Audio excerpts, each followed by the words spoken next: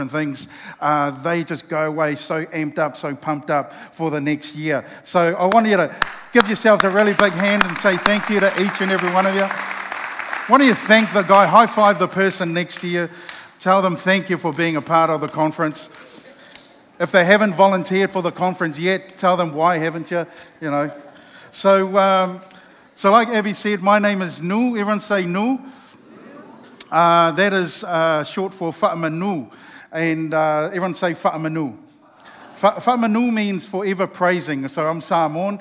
I've been Samoan my whole life. But my full name is Tongina Mule Malai Tau Whinga Whia Me Whaamanu Sata Lea. Everyone say that one. That is my name. Don't wear it out. All right. And so it really is great to be with us with you guys this morning. Who's ready for the word today? Say amen. I just cannot wait to get into this morning. I'm going to sit down. Is that okay? I'm getting older these days, so the bones are creaking and doing all sorts of things they shouldn't be doing. And so I want to take you to a couple of scriptures to start off with this morning. The first one's in John 8, and then we're going to look at Luke 19. And if you're taking notes, put at the top there, this guy is amazing. There you go. And but the title of the message is Compassion Changes Lives. Let me just pray. Father, we just honor you again as we can sit under your word. Lord, I thank you for this church. I thank you for its leadership, for Pastor Luke, Pastor Marilyn, Father God, Stephen Becks, and the others that so faithfully have led this church. And Father, we just pray in this moment, in this time right now, that you would speak into our situation. You would bring a word in season that would break the yoke of our backs, that would bring answers to our questions. We just know you, Lord God, not me, but you can do great and wonderful things. So we honor you this morning in Jesus' name. And everyone said? Amen. Awesome. Okay, so this is what it says in John 8, verse 2. At dawn he appeared again in the temple courts, where all the people gathered around him. He sat down to teach them. The teachers of the law and the Pharisees brought in a woman caught in adultery. They made her stand before the group and said to Jesus, "Teacher, this woman was caught in the act of adultery. The law of Moses commands us to stone such a woman. Now what do you say?" They were using this question as a trap in order to have a basis for accusing him. But Jesus bent down and started to write on the ground with his finger. And some theologians say that as he was writing on the ground, he was writing out the 10 Commandments again. I like to think he was drawing pictures and squiggly lines just to annoy those who were waiting for an answer.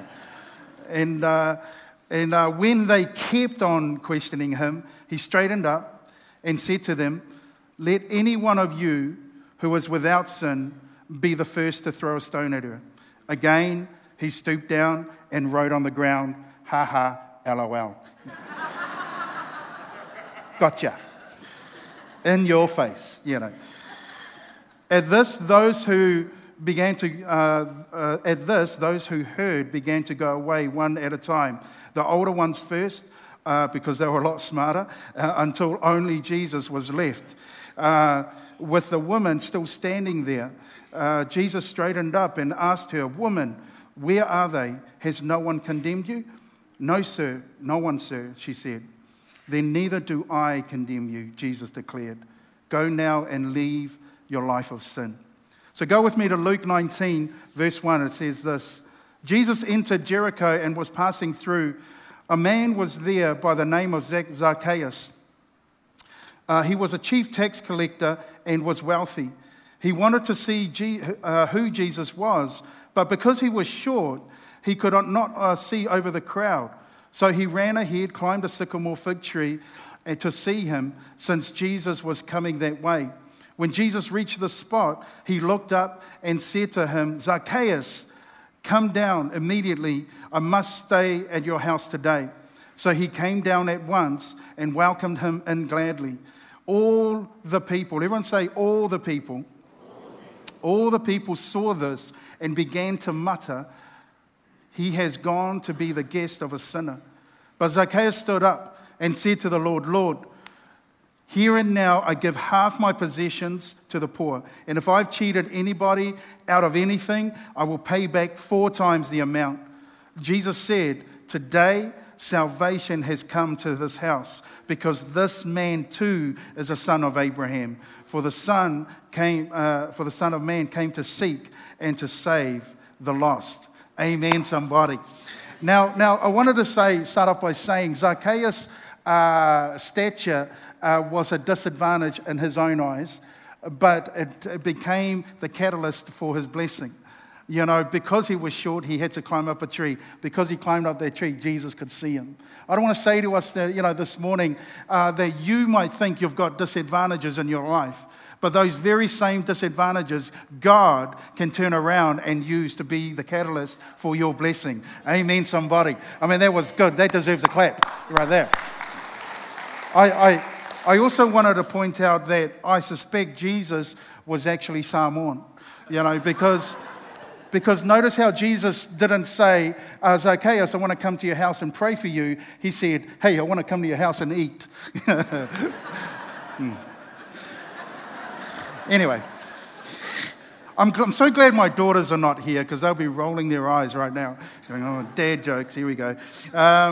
So often we look at these scriptures, and these two in particular, but actually all through the Bible, we look at passages from cover to cover, and really they are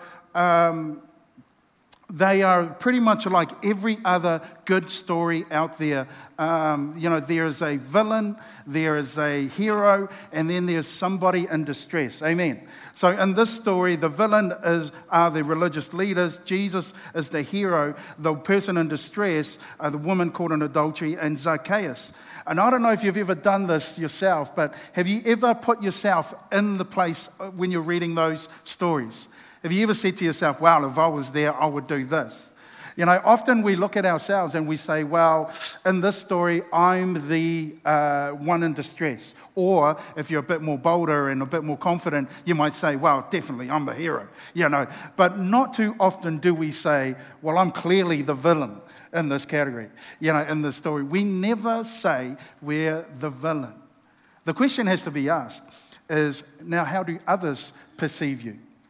Do they look at your life and do they say, well, you're the hero, or you're the one in distress? Or do they say, actually, the way you've lived your life, you're the villain in this story? Is anybody hearing me this morning? The scriptures reveal the nature and the heart of God. When you look from cover to cover, you look throughout and you take the bird's eye view, and then you go in deep and articulate each and every word one by one. You begin to see the very heart of God in it. Do you want to know what God feels and how he acts in certain things, what he chooses, what he likes, what he doesn't like? Well, it's all there in Scripture for us. Every single thing about the nature and heart of God is available to us in the Word. So let's look at these passages a little bit closer. Fact number 1. The teachers of the law and the Pharisees were the accusers. They were the religious leaders. Now, it's said that between Malachi, which is the last book in the Old Testament, and Matthew, which is the first book in the New Testament, there is a period of about 400 years. 400 years where God didn't say anything, where God was silent, where God stopped speaking. The last one to speak on behalf of God was the prophet Malachi. And then after that, pretty much we're left to our own devices in terms of what we think God might be saying or what we think God might be feeling. And we only have the law to go off. So the law, in essence, is actually a beautiful thing. Amen, somebody. The law is good. The law is actually there to help people. And actually, when you think about it, rules and laws are actually there to protect you, to help you, not to hurt you. Some of us get frustrated over certain laws. We want to drive faster than we're allowed to. But those laws are in place for a reason. It's to protect you. Now, there was such a law in rugby league circles. Everyone give me a wave if you're a rugby league fan. I'm hoping I'm around real Christians here this morning. Come on. Anybody support the Warriors? This is our year. I'm declaring it, confessing it right now. This is our year. We're going to do great and wonderful things. And after the meeting, we're having a prayer meeting up the front here. All right? So But in rugby league, there was this common thing called a shoulder charge. And Sonny Bill Williams, he was notorious. He was famous for it. I mean, he would just throw himself at people using shoulder charge. No arms, just the shoulder, like a spearhead into the body of somebody, knock them over. And it was amazing to see. But actually, it caused a lot of damage to the person on the receiving end. So in 2012, after a lot of debate and negotiations, they decided to ban the shoulder charge. The simple reason was it was just causing too much damage for people. Rules and laws are actually there to help you and to protect you. So rules and laws, when placed in the wrong hands, though, can be used as a vehicle for oppression. Now, the descendants of Aaron were chosen to serve the people of God. They were the servants. They were the kind of like the ministers of God on behalf of the tribes of Judah, of Israel. But unfortunately, they began to lord it over the people. So that is what Jesus was dealing with first on. The second fact is this. Jesus was dealing with the cultural norm, which was that of guilt and shame. In the second story, in Zacchaeus, Zacchaeus is being spoken about with disdain by all the people. It wasn't just some of the people. It wasn't just the Pharisees or the Sadducees or the religious leaders or the teachers of the law this time. It was actually all the people. There was a culture of shame, of guilt and shame, which was rampant. And this is what Jesus was flying in the face of. Even today, you see in cultures around the world, there are still some who operate under a culture of guilt and shame. You've brought shame on our family. When somebody does something wrong, and it's brought shame on the family. There's kind of like this oppression. And Jesus came to deal with that. And the way he did it was to use the law, but in its correct context. Is anybody hearing me this morning? Matthew chapters 5, 6, and 7 are some of the most profound words ever spoken and written by anyone on planet Earth. Jesus is a Sermon on the Mount, and if you go through that, you will see that Jesus says he didn't come to abolish the law, to do away with the law, but he actually came to fulfill the law. Amen. He actually said the law's good, but you've interpreted it wrong. You've mucked it up, you've messed it up, and so I need to tell you what the essence of the law is really all about. Is anyone hearing me this morning? Matthew 7:28, it says, when Jesus had finished saying these things, the crowds were amazed at his teaching because he taught as one who had authority and not as their teachers of the law. So this morning, really, we're looking at compassion, creating a culture of compassion as was Jesus was doing. Remember, Jesus said, the Bible tells us that the prayer was to let his kingdom come and let his will be done on earth as it is in heaven. There is a culture, a kingdom culture that Jesus was trying to establish on earth that he wasn't seeing.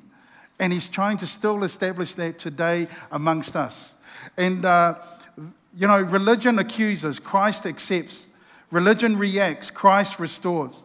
Religion chastises, Christ changes. Religion traps, Christ transforms. Christ came to develop and to set up a culture of a kingdom culture that would run throughout not just the nation of Israel, but throughout the world. The entire world would change the face of the world for all of eternity. And so how do we develop this culture of compassion? Well, that's a great question you ask. Well done. I'm glad I'm not just up here talking to myself. Number one, this is what we do to develop a culture of compassion. We've got to recognize we are all sinners saved by grace. Amen. Come on, everybody say amen to that one. We are all sinners. There is no perfect people in this room, especially the guy up the front, and we've got to just deal with that and understand that and accept that we're all works in progress. Every single one of us hasn't made it yet. We're all still figuring out this thing called life, this thing called Christianity, this walk with the Lord. We're all trying to still do it. When Jesus said to the crowd, he said, "Let he who is without sin be the first to cast a stone." Jesus only needed, he said, I'm going to give you a challenge. Just one of you who was without sin, you cast the first one. No one did it. But actually there was one that was without sin that could have cast a stone. But he said, "Where are your accusers? Neither do I accuse you. Go now and sin no more." You know, I want to say to us, we are all sinners. I love our DNA. You know, I love the Elam philosophy and the Elam DNA. One of our statements is this: we accept all people, but we don't accept all behaviors. Amen. That means come as you are. If you're here for the very first time, you've just come into this church, you're trying to work out what this is all about, you know, you are so welcome in this place. I'm so glad you've turned up today. And I'm so glad you made it a priority to be here, because this is an awesome church. This is an awesome place to be. You're gonna be loved on by people who are not going to judge you. They're not going to condemn you, because you're still trying to figure it out. Why? Because they're still trying to figure it out themselves. Because every single one of us in this room right now is a work in progress. I get so excited about that thought. I'm like, whew, I can relax now and just be me. I don't have to try and put on the holy out there, you know, wear the Sunday best kind of thing. You know, whatever it is. If you like Sunday best, you know, go for it. It's all good. But if you turn up and rock in your shorts and jandals, that's good too. Don't worry to God. God doesn't look at the outward. He looks at the inward. Amen, somebody. The second thing is this. Not only do we need to recognize we're all sinners, saved by grace. Number two, we've got to value intimacy and relationship. Jesus was close to Zacchaeus. He sat in his home and he shared a meal with him. I mean, I want to say to us, compassion, godly compassion, kingdom compassion, it is most effective when it's experienced in close proximity. Now, you can be compassionate about people halfway around the world. That's fine. That's awesome. That's great. But I tell you what, you get in the same room with someone and you show the love of God to that person, they're not just going to say thank you. They're going to tell people, hey, you need to come meet this guy. Man, he didn't judge me. He didn't mock me. He didn't abuse me. He was just friendly. He was so cool. Okay, you need to come to this church. These guys don't judge me at all. They just take me as I am. Come on, compassion requires being in close proximity. Jesus was close. He was near, not distant. The third and final thing is this. We've got to focus on salvation for all. Amen, somebody. Jesus focused on seeking and saving that which is lost. You know, the law was interpreted by the Pharisees and it become oppressive.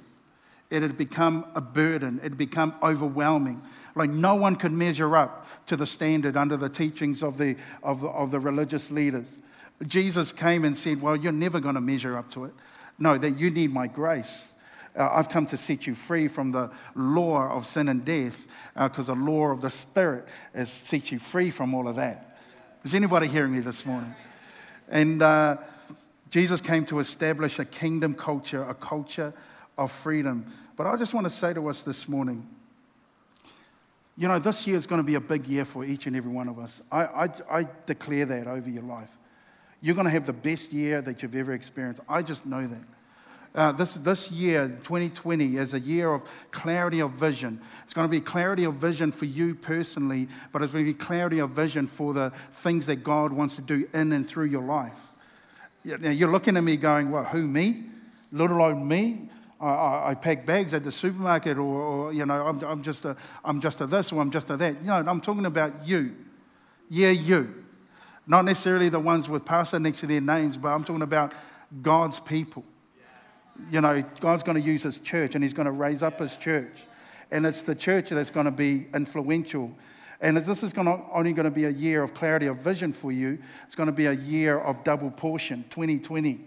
You're going to receive double portion this year. Amen, somebody. But let me tell you something, that none of this is going to matter to those who are far away from God if they don't first experience compassion and the love of God in their lives. And you are the vehicle for that. The church is the vehicle for that. You know, more better than prophesying and speaking in tongues and knowing all the mysteries that are in the Word is love. Just being able to love the person next to you, the person behind you, the person that you get frustrated with. Come on, we all have those people. Some of them are sitting next to us. Some of them we're married to. Some of them we conceived. You know, whatever it is. It takes you a while to figure that one out. Sorry, English is my second language, okay? So if I muck up, I'm blaming that. All right. Is anyone hearing me this morning? Jesus was compassionate because he first saw it in the Father. You know, when we look at God, we use certain terms to describe who he is. We often use like God creator of heaven and earth and everything in it, above the earth and under the earth, all created by God. He is God creator. And then we might use words like he is God the Father, Abba. Abba is a beautiful term. It's an intimate term that takes it deeper and it makes it more personal than just saying Father. You know, it's like saying Daddy. But, you know, we use that to describe God. And we use words like the great I am. I am the I am. You know, when he spoke to Moses, you know, who are you? I am. That's just I am. You know, just the way I am and who I am. Anyway, and then he says and then some view him as Almighty God or El Shaddai, you know, but often we don't think of God as compassionate God. You know, compassionate God is actually as accurate a title for him as any other of those titles. Why? Because Jesus said, I can't do anything except what I see the Father doing. That which I see him doing, I also do likewise. So whatever the compassion or passion of Christ was, it was first in the compassion or passion of God. Is anybody hearing me? And so we've got to wrestle with this. We've got to understand this. And I want to put a charge to you this coming week. Is that all right? You didn't come just to listen. You're taking away homework this week. You know, I want you to figure out how it is that you can grow in this area of compassion. Maybe it's somebody in your vicinity that you need to show grace to, like the woman caught in adultery. When everyone else was pointing the finger, going, you're a sinner, you're no good, you're a nobody, that's not going to do anything. Jesus said, no. Hey, you're a child. You're a child of God. I'm not accusing you. I'm not pointing the finger. They might, but I'm not. Maybe there's somebody this week that you can do that for, or maybe it's somebody that you need to bring close and get in close proximity to. Remember, compassion is more effective, more impacting at a closer connection, a closer point. Is anybody hearing me this morning? So I want to pray for this church. You know, I want to say thank you so much to, actually, this is going to be my opportunity to say thank you to Marilyn and also Pastor Luke. And I just want to say these guys have been leaders in the house of the Lord for so long. They've been faithful servants and probably the best role models of how leaders should look and act and be. And, you know, Luke has been generous to us in Christchurch so often. As I thank you for allowing him to come, because he's just, you know, I would pick up the phone and say, Luke, I need you to come to Christchurch. We've got a little bit of trouble. He'll be on the next flight down and then the evening flight back, you know, without a skip. So I want to honor you guys. I want to say thank you to you and Pastor Luke.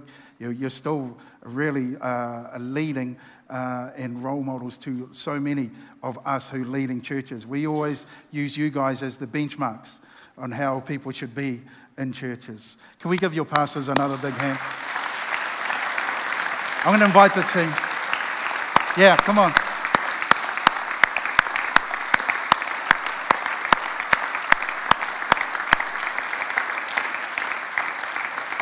Come on, let's all stand together. I'm going to pray for you.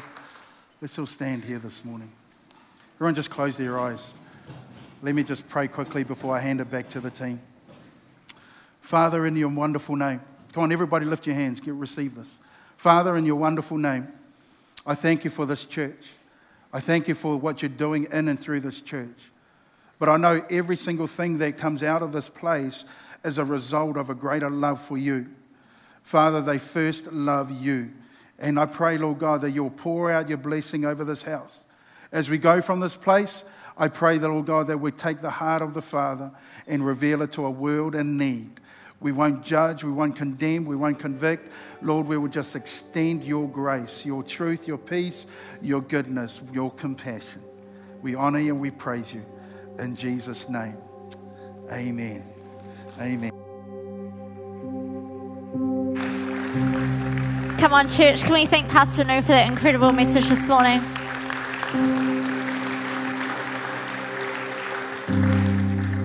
Well, it would be wrong of me to not offer you an invitation to get to know our Jesus when we hear about how compassionate he is this morning. So why don't you just grab your seats for just a moment. You know, as Nu shared, none of us are perfect. All of us have fallen short of God and his standard. But, you know, he sent his son Jesus to die on a cross for me and for you, and so that you could have relationship with him.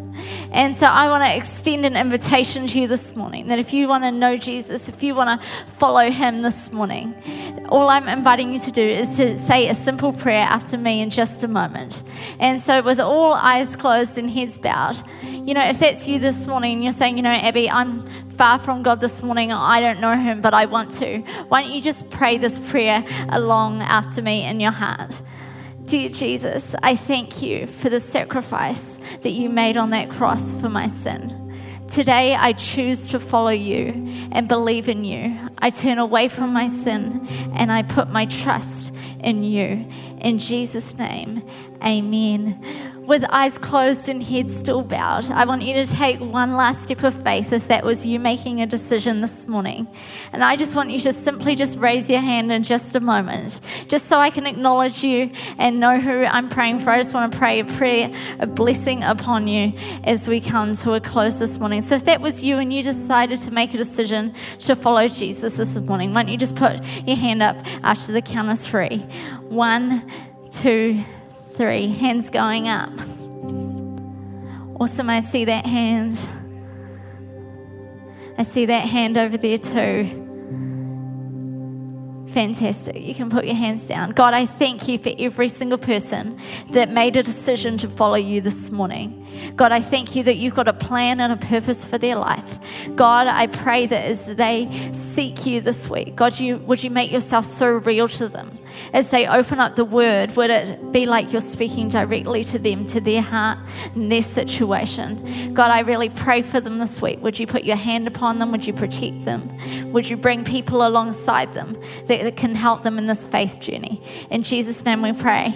Amen.